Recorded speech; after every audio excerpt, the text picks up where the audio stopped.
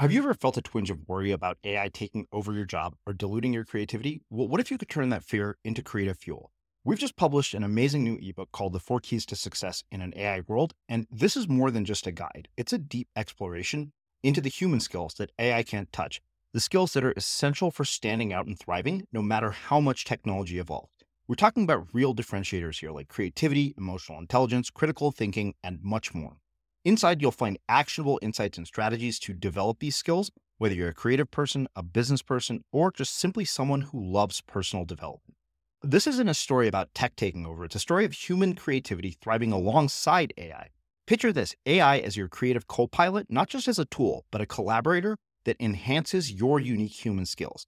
The 4 Keys ebook will show you exactly how to do that and view AI in a new way that empowers you instead of overshadows you.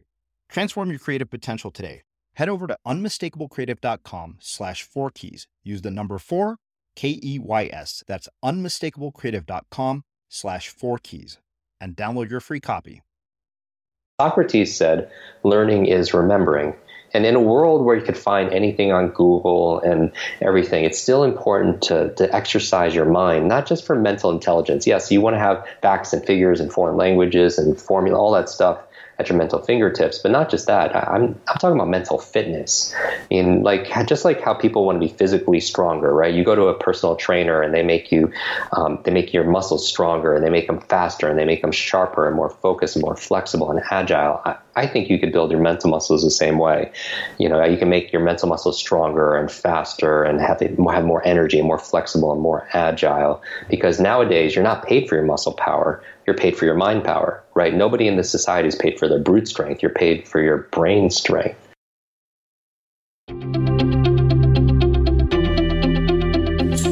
I'm Srini Rao, and this is the Unmistakable Creative Podcast, where you get a window into the stories and insights of the most innovative and creative minds who've started movements, built thriving businesses, written best-selling books, and created insanely interesting art. For more, check out our 500-episode archive at unmistakablecreative.com.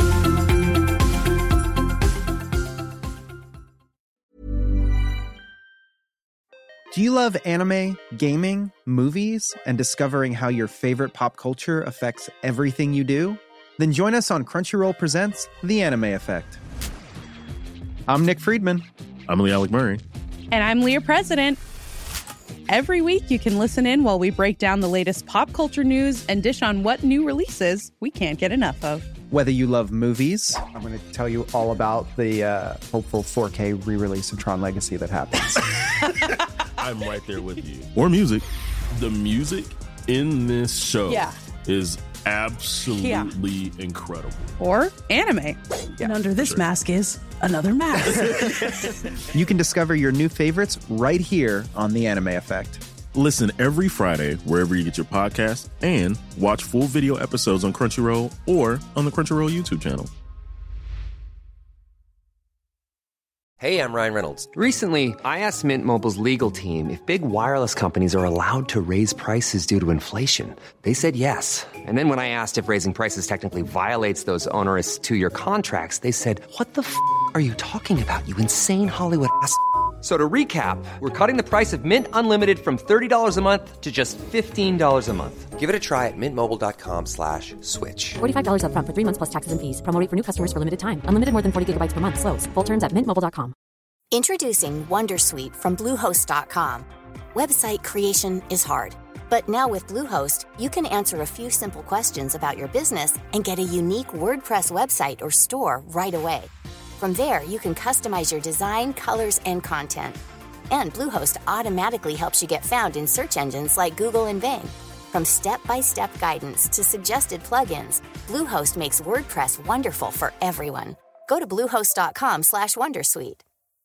Hey, Dave. Yeah, Randy. Since we founded Bombas, we've always said our socks, underwear, and T-shirts are super soft. Any new ideas? Maybe sublimely soft. Or disgustingly cozy. Wait, what? I got it. Bombas. Absurdly comfortable essentials for yourself and for those facing homelessness. Because one purchased equals one donated. Wow, did we just write an ad? Yes. Bombas. Big comfort for everyone. Go to bombas.com/ACAST and use code ACAST for 20% off your first purchase. Want flexibility? Take yoga. Want flexibility with your health insurance? Check out United Healthcare Insurance Plans. Underwritten by Golden Rule Insurance Company, they offer flexible, budget-friendly medical, dental, and vision coverage that may be right for you. More at UH1.com. Let's talk about aging. It's inevitable, right? But what if I told you there's a new way to age, led by Solgar Cellular Nutrition? They believe, and I do too, that you can transform the way you age cell by cell with the power of cellular nutrition. As we age, our cellular function declines. Your regular multivitamins and minerals might not be enough to combat these age-related declines, and that's where Solgar Cellular Nutrition comes in. It's formulated with targeted cellular nutrients that work with your body's natural processes deep inside your cells to help you fight cellular decline and promote cell health across 3 benefit areas. It supports cell energy, repair, and vitality, muscle strength, and even glutathione production to help protect cells. So let's own our healthy aging narrative. Visit cellularnutrition.solgar.com to learn more. Again, that's cellularnutrition.solgar.com to learn more. Solgar Cellular Nutrition. We go cell deep. These statements have not been evaluated by the Food and Drug Administration. This product is not intended to diagnose, treat, cure, or prevent any disease. Jim, welcome to the Unmistakable Creative. Thanks so much for taking the time to join us. Dude, thank you for having me, and thank you everyone for who's joining us. Yeah, I was introduced to you by way of our mutual friend Selena Sue, but I knew about your work long before that, and I wanted to have you as a guest for quite some time just because I was so intrigued by the work that you do. But before we get into your work, I want to start with a question that I have not asked somebody yet, and that is, where did you grow up, and what impact did that end up having on your life and the work that you've done? Wow, that's a great question. My parents immigrated here from Asia. I was born and grew up in Westchester, New York. It's a suburb of New York City, just north of the city. And how it impacted me, actually, this is very significantly, actually. I grew up with learning challenges, and I had this brain injury when I was 5 years old, just head trauma. And I couldn't learn things. And so I had no focus, no memory to speak of, and teachers would have to repeat themselves over and over again. So I didn't understand things. I would basically have imposter syndrome at the age of 5, pretending I knew stuff, but I really didn't, right? Because I was struggling and suffering. So it took me an extra 3 years to learn how to read. And I taught myself how to read by reading comic books late at night, talking about being creative, and something about the story arc, good versus evil, something about the illustrations and the artwork, something about the storyline of hope and real help, that one person can make a difference, really brought the words to life. And that's how I learned how to read. And my favorite comic books growing up were the X-Men. And I'm sure a lot of your listeners are familiar with Wolverine and Professor X and Storm and all them. Not because they were the strongest superheroes. It's just they didn't fit in. They were the mutants. And I felt like growing up, I didn't fit in because of my brain injury. I was very shy and introverted, because when you feel like you don't have a lot to offer to the world, you don't really connect with people a lot. But the other reason why I was really connected to them is I found out by reading the comic books that they also lived in Westchester, New York. Like the school, Professor X's school for the superheroes was there. And so on the weekends at the age of, I don't know, maybe 8 years old, I used to ride my bicycle around my neighborhood trying to find the school, the X-Men school for mutants, because I wanted to run away and go to that school because I wanted to find my superpower and I wanted to find my super friends, if you will. And so that's kind of my growing up Westchester. That's a great question to lead with. No one's ever asked me like right off the bat, where you're from. I'm curious. You're of Asian descent, right? Yes. Okay. The difficulty with learning, how did that go down with your parents? Because I'm of Indian descent, and I remember the first time a teacher suggested to my parents that I might have a learning disability. Ironically, I was failing reading of all things, which is strange considering I'm an author. Right. But I remember my parents were livid about that, and very much I think it's largely a cultural thing. So I'm curious, from a cultural perspective, how did this all go down with your parents? Yeah, some of it was an influence. I'm the oldest of of 3 children. And so I wanted to be a good role model for my younger brother and my younger sister. My education's important, even more than that with my parents. I really give them credit when people, no one's ever asked me who my superheroes really are, but really my parents, because they really instilled to me discipline and hard work, and they're extremely kind and giving. And there was obviously a little bit of a focus on contributing and making an impact. It was tough because it was with my learning challenges. My mother actually didn't know how to help me, so she actually became a school teacher, a special ed school teacher in the schools that I was going through. Because when you have these kind of challenges, especially back then, who knows what. How to fix somebody I was actually labeled the boy with the broken brain. There was a teacher, and this is a horrible thing to say in front of a student, a child, but a teacher didn't think I was paying attention. I was talking to another adult and pointed to me and said, "That's the boy with the broken brain." And so, what was more, certainly it was, so I had pressure more internally because I wanted to make my family proud, because they had worked really hard and had multiple jobs. Our family lived in the back of a laundromat. And it was, so it was very challenging. So I was more internal pressure for myself, wanting to do good by them because of all their sacrifice and hard work. The other thing is, wow, I never talked about this either, but in high school, there was only one other Asian in my school, and he was a year ahead of me. And he was, I don't want to out him, but he was I don't know by name, but he was the class valedictorian.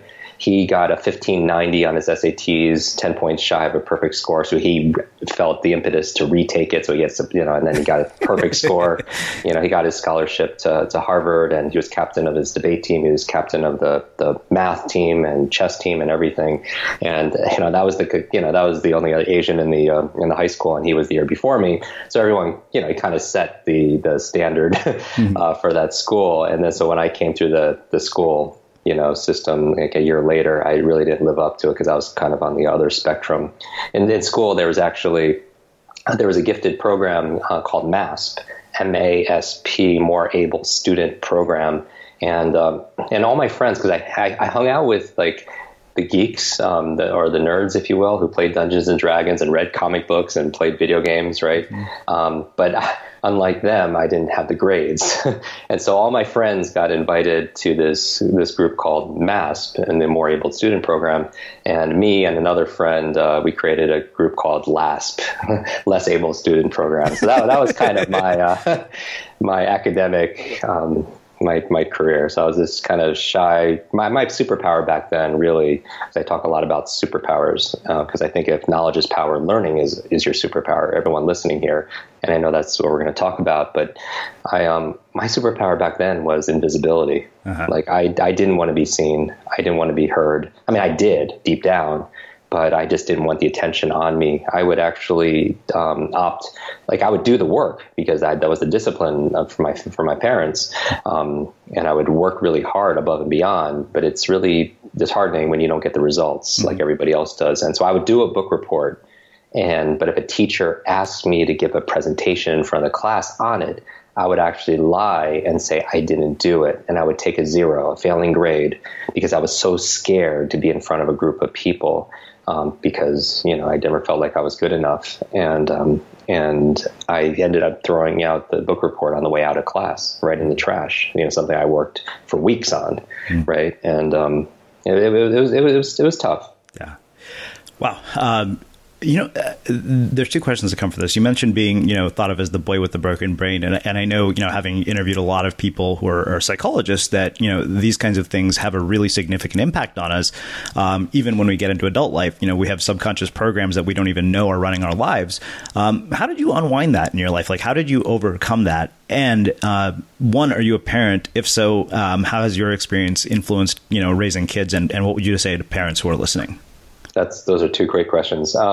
So working backwards, I'm not a parent yet. I'm looking forward to it because I think that's going to be the role that's going to define me probably the most. It's funny when you're my 2 biggest fears growing up were, and my 2 biggest challenges, not just fears and struggles, were learning and public speaking. And so I think the universe has a sense of humor, because that's what I pretty much I public speak on the topic of learning for the past 25 years, and that's what I do. And so going back to how I unraveled this, it didn't come easy. My inspiration really was my desperation. You're very impressionable at that age of 5, 6, 7, 8. You're just kind of forming your identity and such. And it took a lot, because it's tough when you feel like you're willing to do the work, but you don't have the guidance. Like, my parents did the best that they could with what they knew. Mm-hmm. And when I turned 18 and went to school, I really wanted to start fresh, like literally the fresh and freshman. I really wanted to have a fresh start, and and make my family proud and show the world and show myself that I could do this, that I was worth something.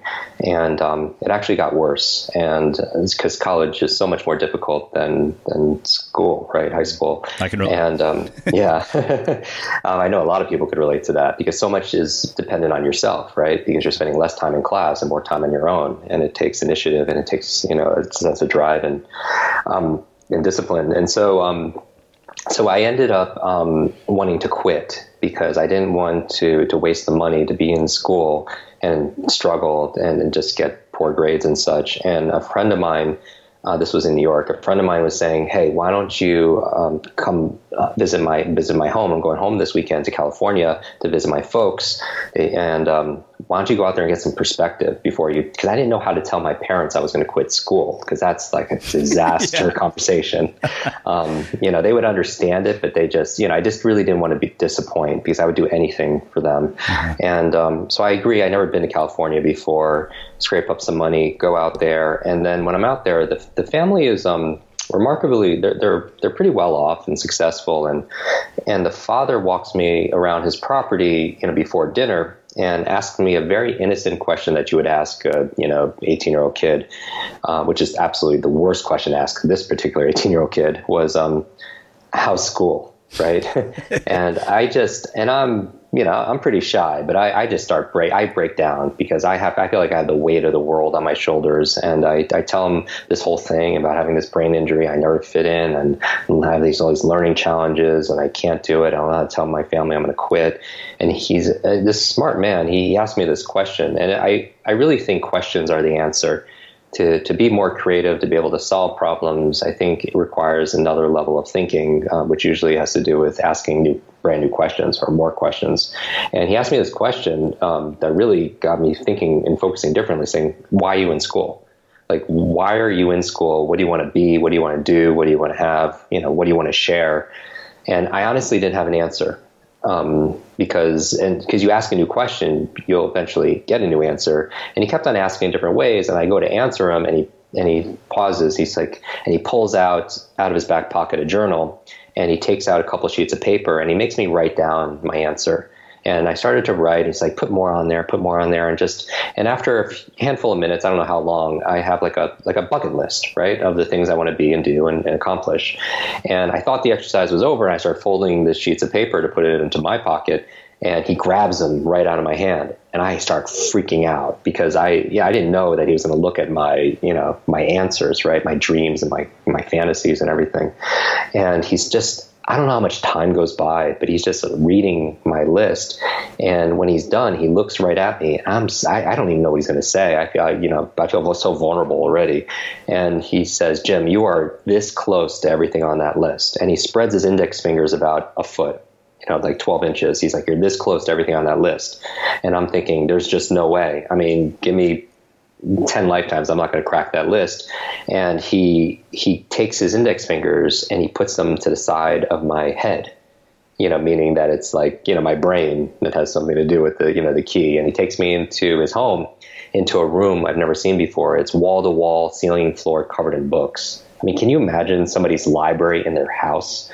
And keep in mind, like, I am phobic of books. Like, I hate books. I've never read a book cover to cover. I mean, it'd be the equivalent of walking into a room and being in a room full of snakes, for somebody who's scared of snakes. But what makes it worse is he just starts going to the shelves and starts grabbing snakes and handing them to me. And I'm freaking out. And I'm looking at the titles, and there are these biographies of some incredible men and women in history, and some really early personal development books, like really early personal growth books, like Norman Vincent Peale, The Power of Positive Thinking, and Psycho-Cybernetics, and such. And he says, Jim, I want you to read one book a week. And I'm thinking, have you not been listening to anything I've been saying? Like, I'm learning challenge, and I have this, and I have this. And what I've learned is, if you argue for your limitations, you get to keep them. If you argue for your limitations, you get to keep them. And I'm fighting for these limitations, right? Because I want to keep them. And I'm saying, I'm learning challenge. I have this brain injury, and I'm telling him this whole story and everything. And he's like, and I tell him I have so much schoolwork anyway, I have midterms and everything. And he looks at me dead in the eyes, and he says, Jim, don't let school get in the way of your education. And I didn't know at that time it was a Mark Twain quote. I was like, wow, that's really powerful. And I still go back, because I'm a rubber band. I still go back to my story. I'm like, yeah, that's really nice saying and everything. And yet I really can't do this, because if I commit to it, I'm going to do it, because that's my word. Right. And so, very smart man. He reaches into his pocket where he still has my bucket list, and he starts reading all my dreams out loud, one by one. And something about hearing another man who's obviously doing pretty well for himself, a complete stranger though, hearing another man's voice, your dreams, your fantasies out in the universe, it just messed with my mind, my heart, my soul, something fierce. And honestly, a lot of the things on that list were things I wanted to do for my family, things that they would never do or never could afford to do for themselves. And with that leverage, I agreed to read one book a week on top of my schoolwork. And that's just another point. And, when I'm talking about power of questions, is also the power of motivation, because I feel like a lot of people know what to do, but they don't do what they know, and they can't get themselves because they don't have that drive and, that leverage of tapping into my why, like Simon Sinek, start with why. I do believe it's so important to find what fuels us. I always talk about a success formula. I call it H cubed. Very simple. Three H's. It goes from your head to your heart to your hands. That you could affirm things and visualize things and law of attraction, everything in your mind. But if you're not acting with your hands, I believe in the law of attraction, but I also believe in the law of action, right? And I think you have to use your hands and roll up your sleeves and do the work. But if you're not doing that, if you have a dream or a goal and you're not acting on it, usually I find in my work is missing is the second H, which is your heart. And what does the heart symbolize, right? It symbolizes emotion, right? The energy of motion. It's the fuel that moves, that fuels the car. And I feel like it's very important to be able to tap into those feelings, especially when I talk about learning. I think when I talk about memory and I teach people how to remember things that they need to remember each day, remembering names and so on, I think it's important for people to tap into it. It's information is the formula I use. Information combined with emotion becomes a long-term memory. Information combined with emotion becomes a long-term memory. And we know that because, like, you think about your memories, or we all have a song that will take us back to when, years, or there's a food or a smell that can take us back to when we're a child, because that information combined with emotion became a long-term memory. And I think the problem why a lot of people don't remember things back in school, like if they were quizzed on things, everyday things that they learned, most people wouldn't do very well, because the emotional state back then for most people, growing up with a 20th century education with, sit quietly by yourself, right. Assembly line, like don't talk to your neighbor. I mean, it was, for most people, it was what? It was just boredom. Yeah. And then when you're bored, the emotional state is like zero. So 0 times anything is 0. And that's why I feel like, we were just talking about this before we got on. I was asking your advice. I just launched my own podcast, and it's like, one of the keys is like, making it entertaining for people and having stories and engaging with people. And I feel like that's one of the keys to really retain information. And so I tapped into my motivation with the things I wanted to do for my family. I agree to read one book a week. And now fast forward, I'm back in New York. I'm sitting at my desk at school, and I have a pile of books I have to read for school and a pile of books I promised to read, and I can't do it. It was hard enough before. Now I have twice as much work. and I'm flipping out. So how do I do it? I don't eat, I don't sleep, I don't work out, I don't spend time with friends, I don't do anything that's healthy for me, and I just live in the library nonstop. I have so much pressure, and it's like a really dark time, and I ended up actually passing out one night in the library, and I fell down a flight of stairs, and I hit my head again. I have a lot of really bad history of head trauma. And I wake up in the hospital 2 days later, 2 full days later in the hospital. And at this point, because I wasn't eating and taking care of myself, I was down to 117 pounds. I mean, I was wasting away, and I thought I died. And when I woke up, another part of me woke up too, thinking there has to be a better way. I cannot do this anymore. And when I had that thought, the nurse came in with a mug of tea, and it had a picture of Albert Einstein, who I just feel like is the opposite of who I am at this time in my life. I just posted a picture on Instagram recently, and just a picture of Einstein and Charlie Chaplin and just like these geniuses who I've just spent my life studying since then. But at that time, I'm like, no, that's not. But the quote on there really got to me. It said, and you've heard this quote before in some form, it said, the same level of thinking that's created your problem won't solve your problem. The same level of thinking that's gotten us to where we are is not going to get us to where we need to be, right? And that's one of the precepts I subscribe to in being creative, is asking questions, but also the same level of thinking, has to be different, right? And it made me think, like, a new question is like, well, what's my problem? I was like, well, I have a very slow brain. And I was like, well, how do I think differently? Well, how do I have a quicker brain, if you will? And it's just like, well, maybe I could learn how to do that. And I just thought, I picked up a course bulletin thinking I could take a class on learning or studying or anything like that. And there are all classes on what to learn: math, history, science, Spanish, right? Great content of what to learn. But there were 0 classes on how to learn. Right? How to think for yourself, how to solve problems, how to be creative, right? how to focus and concentrate, how to read faster, how to listen to somebody, how to remember more. I always thought this should have been the 4th R back in school, because I had a horrible memory, right? What's the point in learning something if you can't retain it? And I saw the 4th R, because we have reading, we have writing, and we have arithmetic. Yeah. But what about retention? What about recall? And Socrates said, learning is remembering. And in a world where you could find anything on Google and everything, it's still important to exercise your mind, not just for mental intelligence. Yes, you want to have facts and figures and foreign languages and formula, all that stuff at your mental fingertips, but not just that. I'm talking about mental fitness. I mean, just like how people want to be physically stronger, right? You go to a personal trainer and they make your muscles stronger, and they make them faster, and they make them sharper and more focused and more flexible and agile. I think you could build your mental muscles the same way.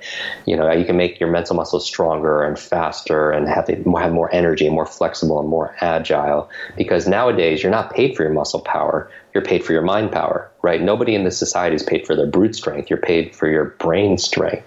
But your brain doesn't come with an owner's manual. It's not user-friendly. So I was looking through my course bulletin, looking for one class I could take, and there were 0 classes on meta learning or learning how to learn or thinking about my thinking. And so I put my work aside, and I started studying these books of these incredible men and women in history, and these positive personal development books. And then I also started studying this area of learning. I started studying adult learning theory, because I pretty much wanted to crack this code.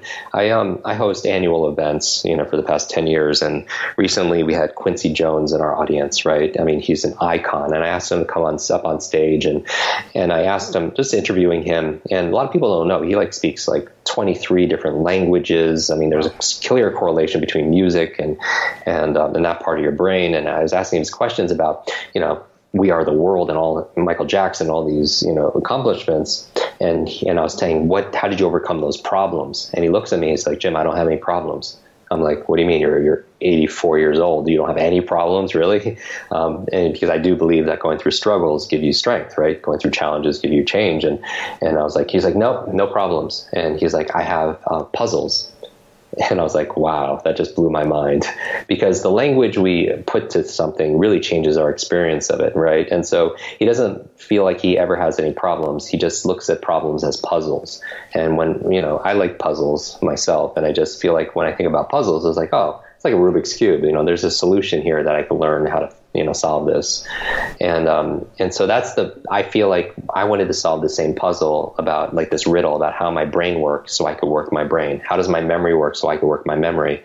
And I dedicated my studies to that 30, 60 days. And after about a couple of months, like a light switch went on.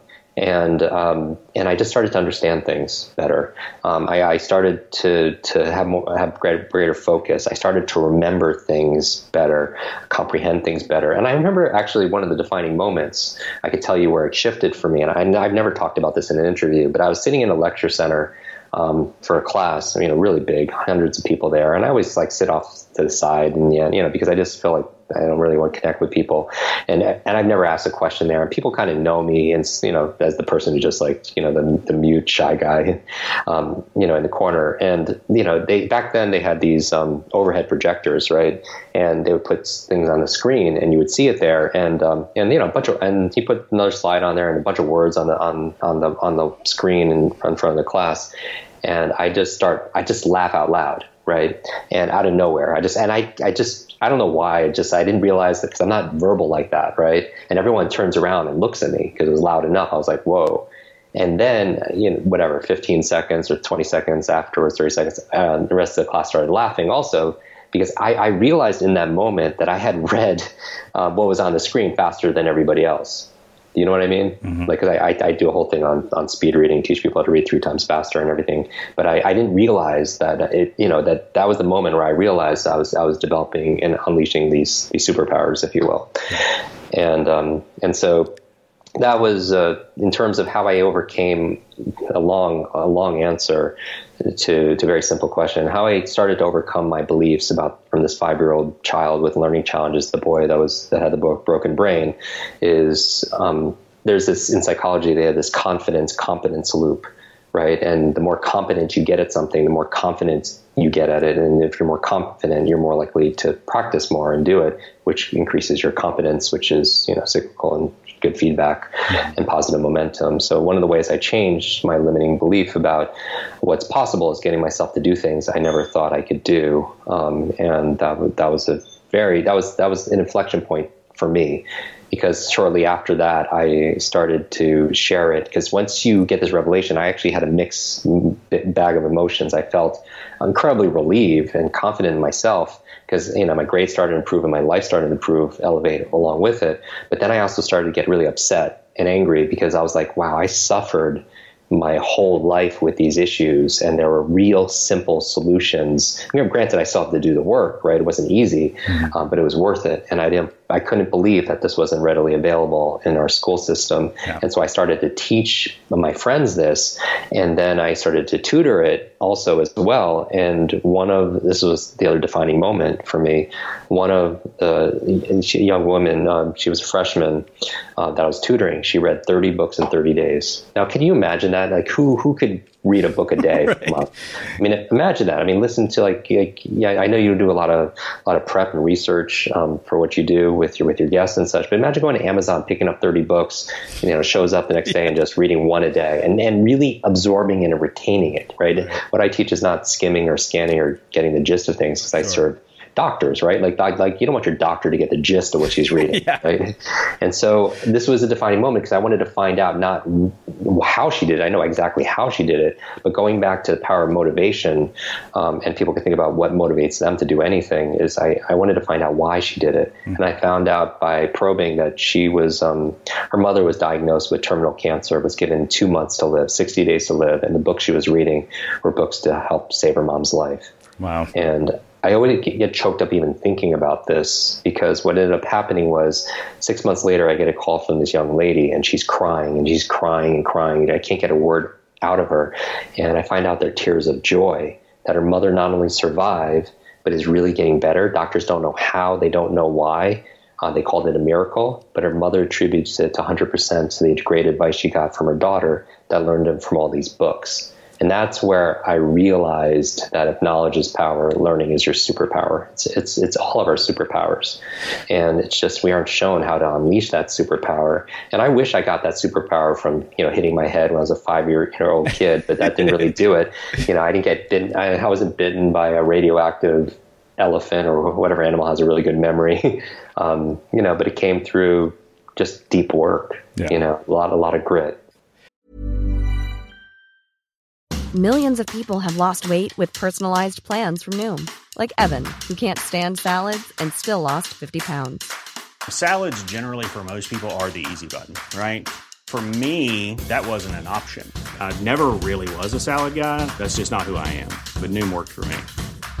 Get your personalized plan today at Noom.com. Real Noom user compensated to provide their story.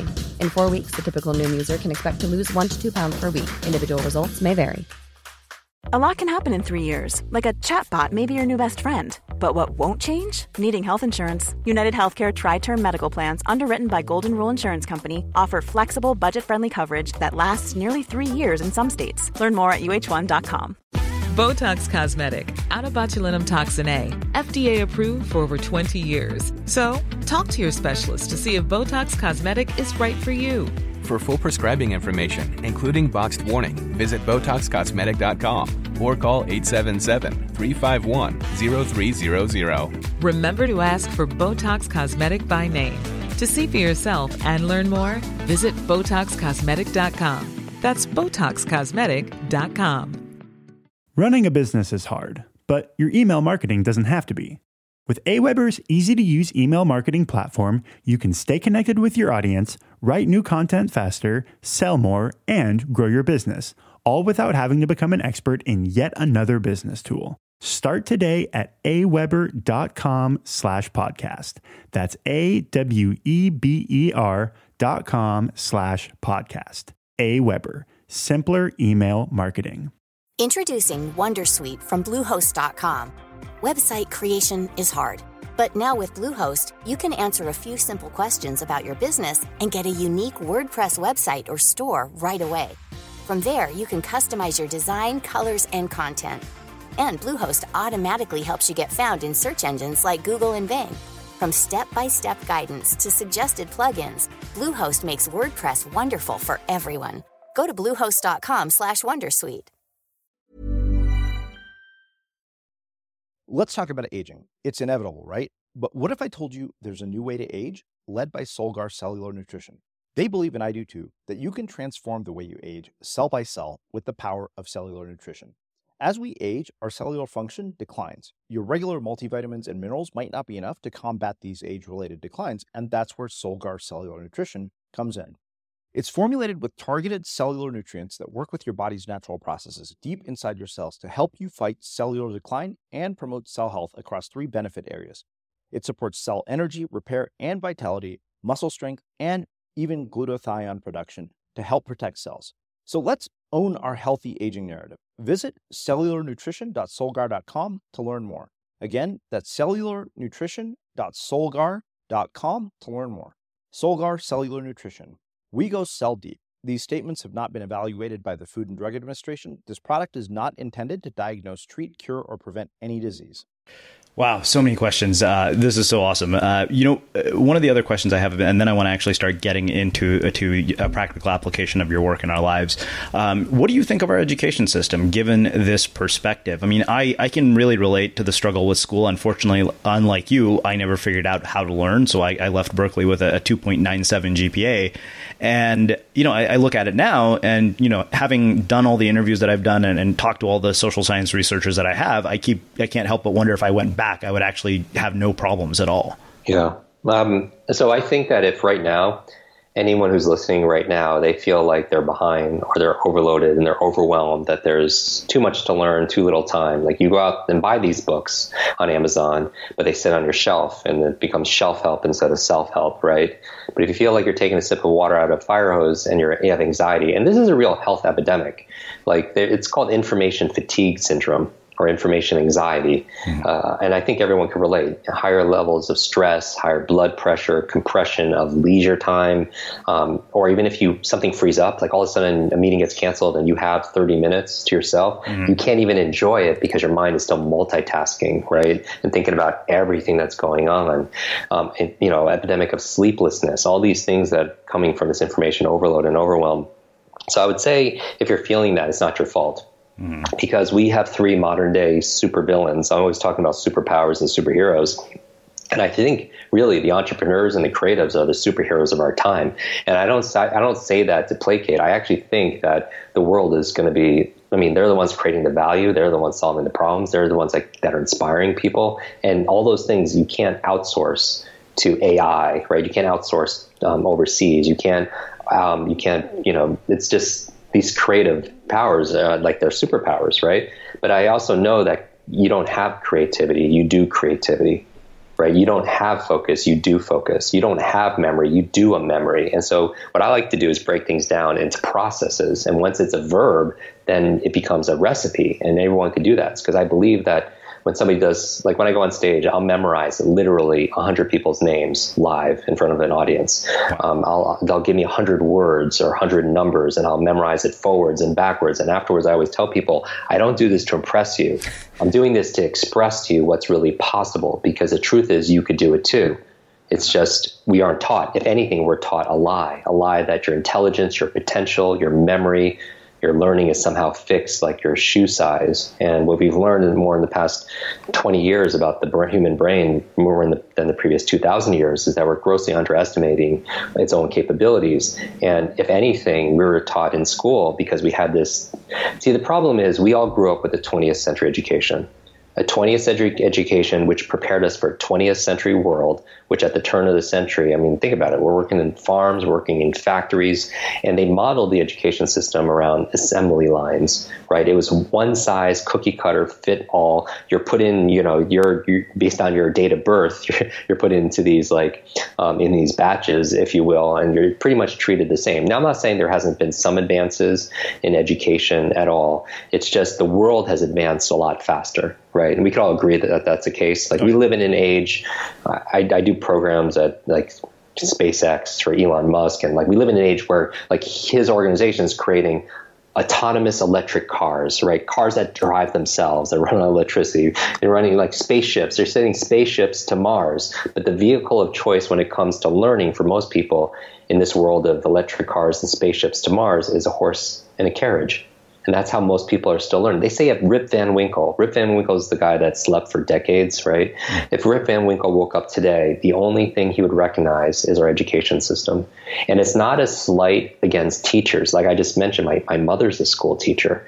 My aunt is a professor. I have at an Ivy League school. I have the utmost respect because there are some of the real life superheroes. They work so hard. They're grossly underpaid for the value that they give. But the world, these kids are growing up on joysticks and smartphones, right? Where there's one swipe away from anything. And how do you keep their attention? By lecturing to them. Do you know what I mean? Mm-hmm.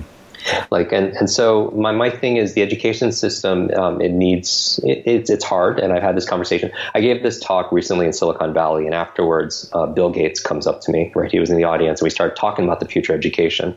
And I always ask everyone what's their superpower. If they could have any one superpower, what would it be? And he was like, Jim, the ability to read faster. And I was like, oh, I could totally help you with that, because leaders are readers, first of all. But the other thing, when we're talking about education, I was asking, what does education look like? And he took it from a technology standpoint. And I was taking it from more of a accelerated learning theory standpoint. Mm-hmm. And somebody who was listening to our conversation at lunch says, is there anything missing, in this future of education, in this digital age? And we were talking about it. We came up to the conclusion that is understanding human motivation, going back to motive, what's our motive for action, knowing we know how to do things, but not everyone does the things that they need to do.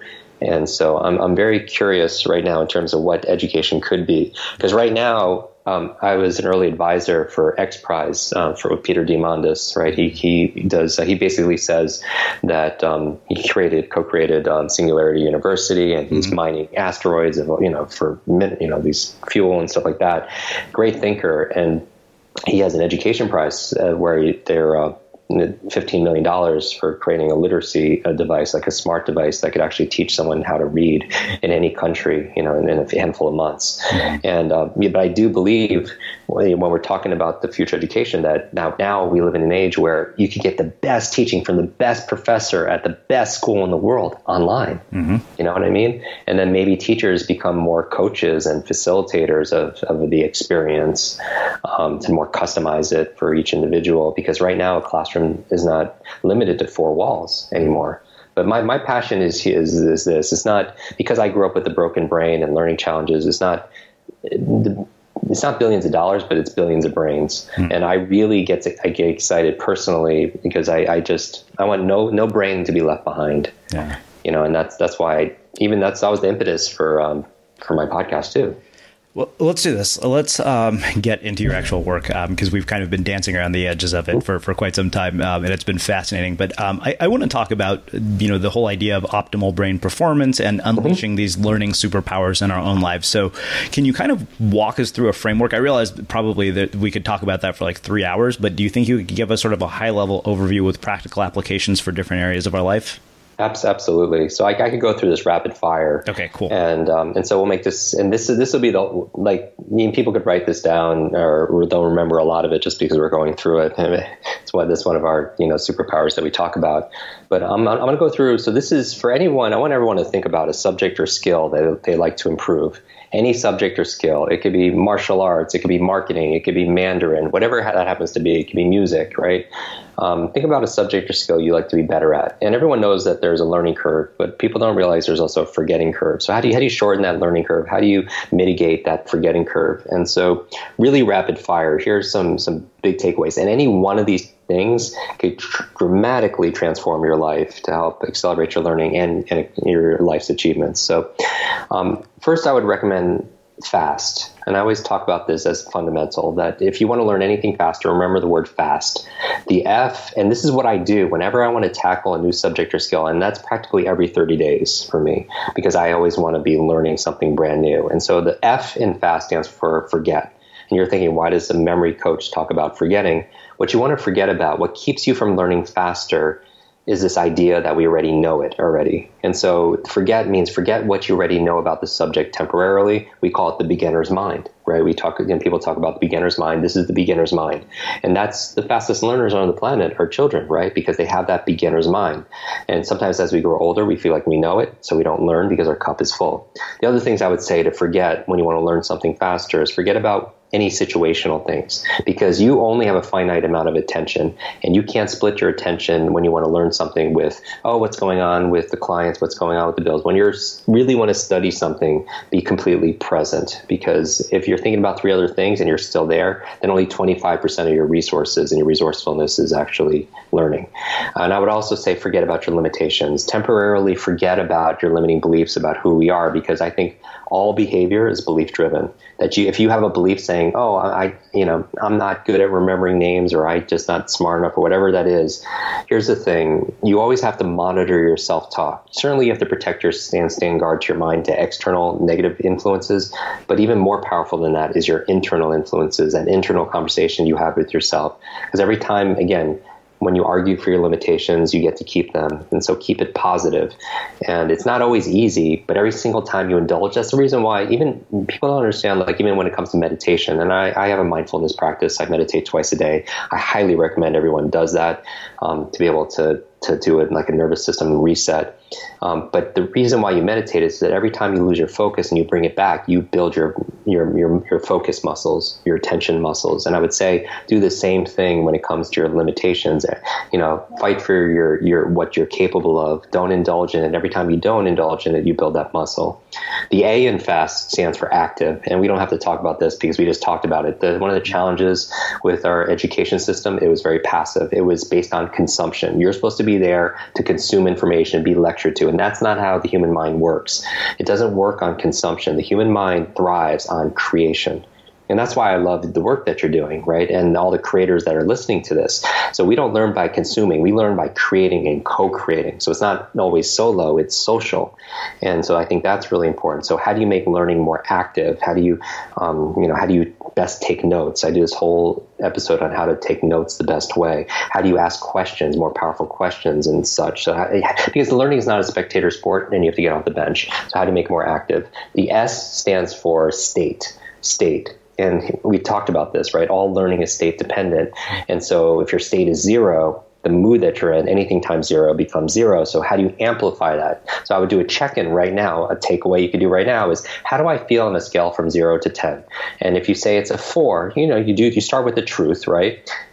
And then you say, how do I elevate that from 4 to 7? How do I incentivize myself to do it? Like you can use apps like Stick and stuff that actually gives you rewards for, sticking to your habits and such. How do you change your perception? How do you change your physiology in your body to be more engaged, right? Even just standing up. And even right now I'm at my standing desk. I think they say that sitting is the new smoking, and we're so sedentary. But as your body moves, one of the best things you could do to enhance your focus, your memory, your brain health is move more often. Like I said, the Pomodoro technique is basically a time management technique that says you can only focus for about 25 to 30 minutes. And after that, you start losing. There's a dramatic drop in your level of attention. And so I set an alarm every 25, 30, 45 minutes just to get up and move for 5 minutes, to go do some box breathing or alpha breathing or Wim Hof breathing, outside to hydrate my brain, because your brain is only 2% of your body mass, but it uses 20% of the nutrients and the oxygen. So deep breathing and everything.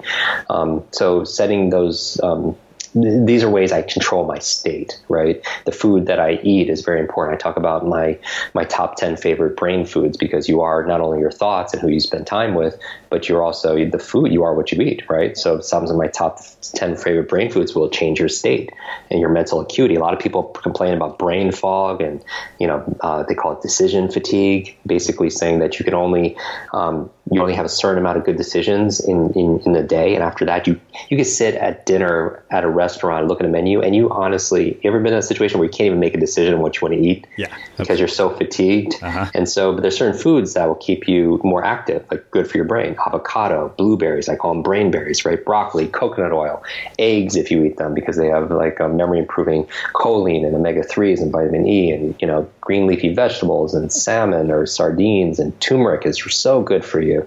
I make this turmeric tea every single morning, which reduces inflammation in my body, and improves my oxygen intake. Walnuts, and you notice a lot of these foods, they look at what they serve. Like a walnut looks like a human brain, so there's a signature, a sign of nature, if you will, like with certain foods. You cut a carrot and you look at it on its side, and it looks like the human eye, right? An avocado looks like female reproductive, and so on. Dark chocolate, elevate your focus, your mood. One of my favorite, superfoods. So all those things go back to state, and all those things are things we could do. And and then bonus one, and number 11, I would say, is water, because you have to super hydrate again. I'll take half of those ingredients and put them into a brain smoothie, and then I'll just that is so important. People always, because all learning is state dependent. So you want to change your psychology, you change your physiology, including what you eat. So I'll put half those ingredients into a smoothie: green leafy vegetables, avocado, some chocolate, water. Not the salmon, probably. It probably won't taste very good. but blueberries and all of that. Yeah. So that's your state. And finally, the T in FAST stands for teach. And what I mean by that is learn with the intent to teach, because your intention matters. And if you had to, and I highly recommend, you re-listen to this episode and such, because I know what we're talking about is any one distinction of our idea or inspiration can make a difference, but learn it as if you were going to teach it to somebody else. So think about somebody that you care about, and how do you pay it forward? Because if you learn it with the intention to teach, you'll take different notes. You'll ask different questions on, and tagging us both in social media. You'll own it, right? You'll make it personal for yourself. And so when you teach it, you get to learn it twice. So that's the 4 things that I'm always conscious of when I want to learn something faster. I forget what I already know. I forget my limitations. I forget about what's going on in the world, and I just focus. I become active. I roll up my sleeves. I get involved in it as much as possible. I go in with a curious state, because I think that's important, because Rumi has this quote saying, "Sell your cleverness for bewilderment." sell your cleverness for bewildered. I mean, when's the last time we felt bewildered and curious and fascinated? You could put yourself in that state. Even like certain smells will put you in that state. Like rosemary, peppermint, so good for the brain. It actually helps improve your focus, your memory. It's a great way of changing the way you feel. By the way, just a really quick brain hack, because I was just recording something on this, was that a lot of times if you want to be more creative or if you want to study faster, it's interesting. Your environment makes a difference because your environment gets anchored to that. And I know that's a little bit elementary for a lot of people, but recently they did a study where they took a group of students, they put them submersed underwater with breathing apparatus and had them memorize a list of words. And then they tested them both outside in open air to see how many they remembered, and put them back in the water to see how many they remembered. And which one do you think they remembered more in which environment? The water. Right, because the environment got anchored to the information. Yeah. And so, I always tell people that if they have to give a big presentation at their job or in class, and they have to study and prepare in the room where you need to perform. But if you can't bring the environment, go into the environment that you need to harness that power in, then you can bring your environment into that place. And what I mean by that is your sense of smell. The most powerful sense out of the five senses for the human brain is olfactory, which is your sense of smell. Right? You had to smell poisons and all that stuff to be able to protect yourself.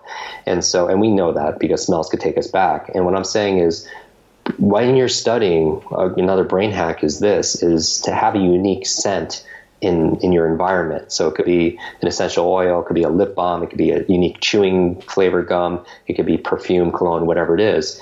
And then when you need to perform and you need to remember it or do that meeting or give that presentation at that ad agency or whatever, investor meeting, wear that same scent, or you have that same scent on you, and you're going to recollect a lot more of that information. And so that's my fast model of how to learn any subject or skill faster. So if we're going to talk like the highest level, those are the 4 steps I'd be most conscious. That alone will cut your studying time in half. Wow, that was mind-blowingly cool. So I have to ask, just out of personal curiosity, about the reading piece, because you'd mentioned that we can learn to read faster. Like I choose to read physical books because to me it's a much nicer way to start the day than with devices and technology. So one, I'm curious what you have to say about sort of the impact of technology and distraction is on all of this. But also, the physical, like how do we read faster and retain more? Yeah, I'll tell you. Let me unpack this a little bit. So I always prefer physical books over digital. I'm not saying that if I'm traveling, because I'm an avid reader, right? I like to consume about 4 or 5 books a week. And so I like to read in physical print books because it's just, and actually they've done research where they have people read digital and read on physical print books, and they'll do better on tests with the physical print. Yeah. And I don't go through the whole reason why. Also, by the way, along the same lines, parallel to that, taking notes by handwriting is better than typing notes. And this is conclusive. And people ask this a lot, on our show and stuff, but I'm saying taking notes using your hand is better than typing it. And one of the reasons, and I love digital. It's just the digital age introduced 3 new supervillains into our world. Digital overload, because there's too much information that's out there, so people have to swim through it and filter through it and learn it all faster. So people feel overwhelmed. So digital overwhelmed. Second digital issue is digital distraction. And because it is our smart devices are rewiring our brains. It's simple as that. Everybody has their to-do list and things they need to do. I'm telling you, everyone, this will change your life. If there's one thing you walk away with, and it's going to be the hardest thing, but as your brain coach, I would say to do it, because I don't want to tell you what you want to hear. I'm going to tell you what you need to hear. You shouldn't touch your phone the first hour of the day. And I coach some of the most amazing individuals in Hollywood and corporate America and technology. Yeah. I'm telling you, when you wake up, you're in this theta alpha state, and you are highly suggestible. And I'm saying that if the first thing you're touching and you can't resist it, first of all, the fact that you feel addicted to pick it up and that you can't stop it should be a warning flag for the people listening that suffer from that and struggle with that. But the other thing the other reason, and by the way, like this Instagram came out of a friend of mine at Stanford, Dr. BJ Fogg is the #1 habits expert out there. And, we had a conversation with him about habits and how to create new habits.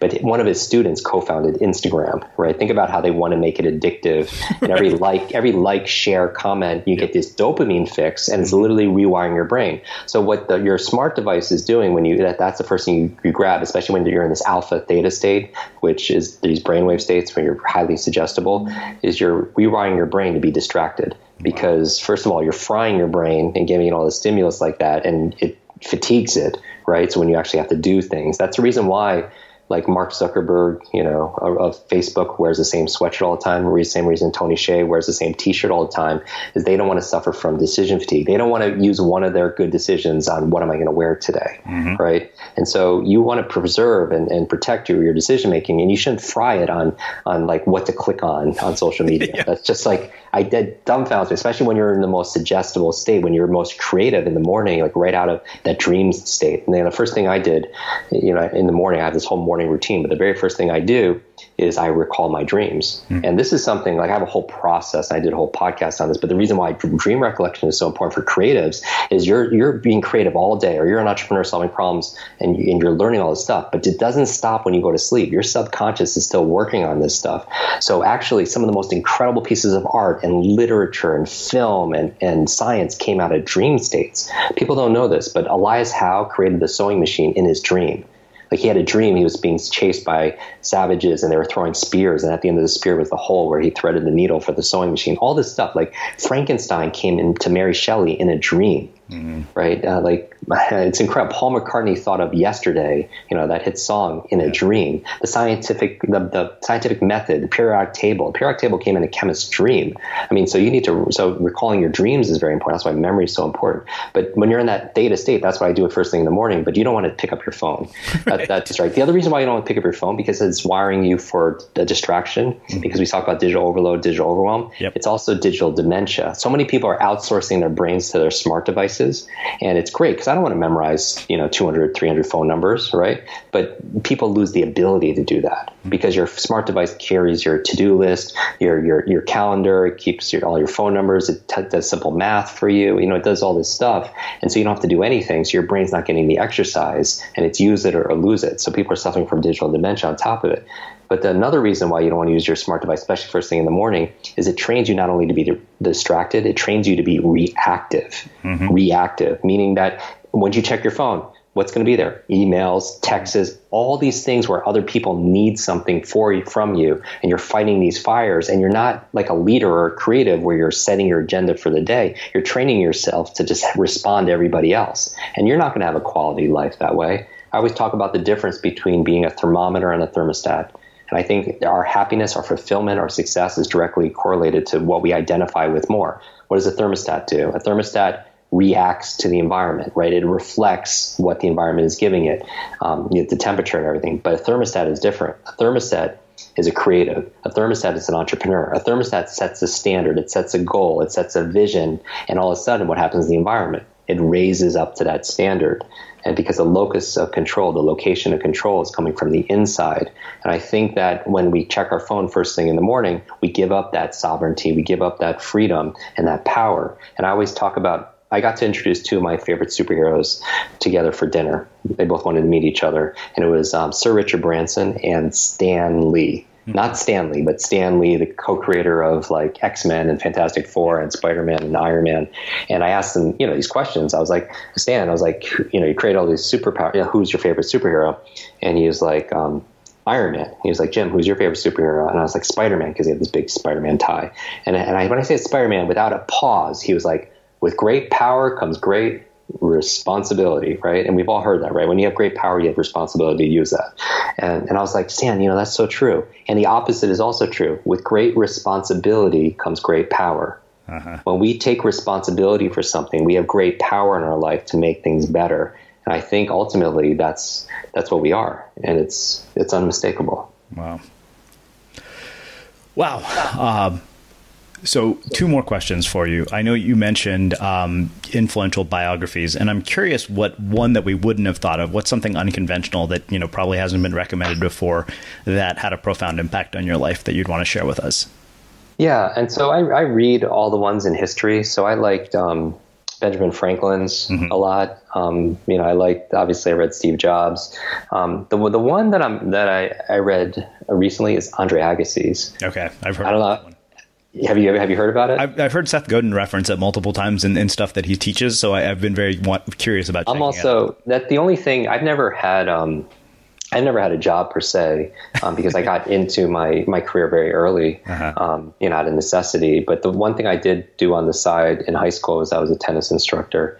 And so I have this love for tennis. I really think it's a great metaphor for life. At the very least, I post this a lot on Twitter, but it's just life is kind of like tennis. Those who serve well tend to win.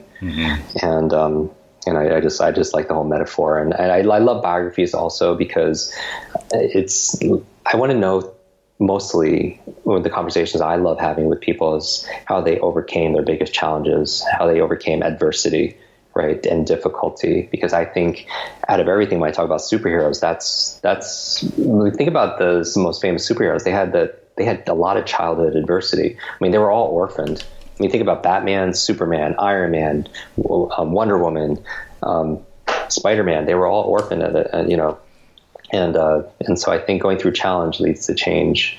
And so that's why I like biographies. I also, by the way, really like one of the brain hacks I would say for reading faster. So we talk about reading print and and taking notes with your hand is using a visual pacer. And I teach people how to use their finger while they underline, they read, and it can boost your reading speed 25 to 50%. Yep.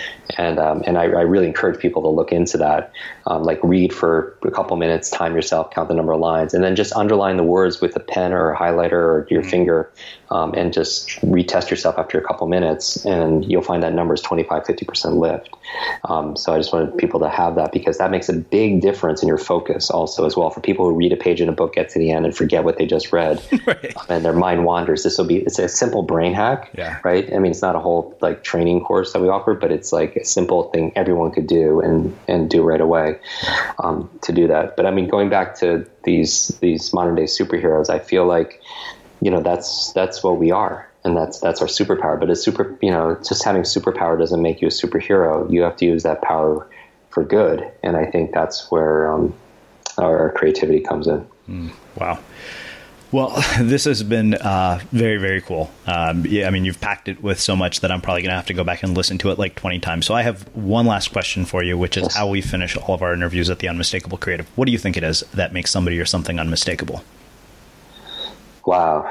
Okay, that's quite another question. This is great because there are a bunch of questions here I've never been asked before. What does it mean to be unmistakable? When I think about the word unmistakable, I think of authenticity. I think of truth.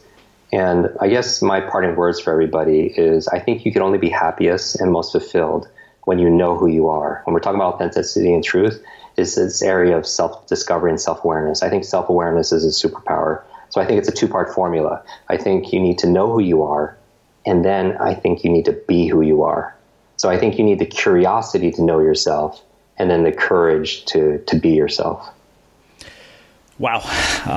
Well, like I said, this has just been absolutely amazing. I am so thrilled that you and I got a chance to connect. Where can people learn more about you and your work? Social media, Twitter, Instagram, and Facebook. I post all our brain hacks. It's at Jim Kwik, and you said spell it right. It's Kwik. That's really my last name. I didn't change it to teach what I do. Jim Kwik. And then I would encourage, if people like this conversation, listen to the Kwik Brain podcast. We do episodes like this on my favorite top 10 favorite brain foods and how to read faster, how to remember people's names, how to learn the language, all that good stuff. And it's Kwik Brain, and I'm excited about it. Congratulations on your run. I mean, it's incredible. Like, I'm just starting out with this podcast, and like I'm so blown away. I mean, how many have you done? About 700. Oh, that's nobody who has that longevity in a world like where there's 500,000 podcasts to listen to. And so congratulations to you, and thanks. Congratulations to everyone who's still listening to this, because I feel like if you're still listening to this conversation, then we're kindred spirits. We love learning, and we love growing, and we love giving. So I would appreciate if people check out the podcast. You can get it at kwikbrain.com, KWIK Brain. Awesome. And for everybody listening, we will wrap the show with that. Thank you for listening to this episode of the Unmistakable Creative Podcast. While you were listening, were there any moments you found fascinating, inspiring, instructive, maybe even heartwarming? Can you think of anyone, a friend or a family member who would appreciate this moment? If so, take a second and share today's episode with that one person, because good ideas and messages are meant to be shared. Botox Cosmetic, out of botulinum toxin A, FDA approved for over 20 years. So, talk to your specialist to see if Botox Cosmetic is right for you. For full prescribing information, including boxed warning, visit BotoxCosmetic.com or call 877-351-0300. Remember to ask for Botox Cosmetic by name. To see for yourself and learn more, visit BotoxCosmetic.com. That's BotoxCosmetic.com. Have you ever felt a twinge of worry about AI taking over your job or diluting your creativity? Well, what if you could turn that fear into creative fuel? We've just published an amazing new ebook called The 4 Keys to Success in an AI World, and this is more than just a guide. It's a deep exploration into the human skills that AI can't touch, the skills that are essential for standing out and thriving, no matter how much technology evolves. We're talking about real differentiators here, like creativity, emotional intelligence, critical thinking, and much more. Inside, you'll find actionable insights and strategies to develop these skills, whether you're a creative person, a business person, or just simply someone who loves personal development. This isn't a story about tech taking over. It's a story of human creativity thriving alongside AI. Picture this, AI as your creative co-pilot, not just as a tool, but a collaborator that enhances your unique human skills. The 4 Keys ebook will show you exactly how to do that and view AI in a new way that empowers you instead of overshadows you. Transform your creative potential today. Head over to unmistakablecreative.com/4keys. Use the number 4, KEYS. That's unmistakablecreative.com/4keys and download your free copy.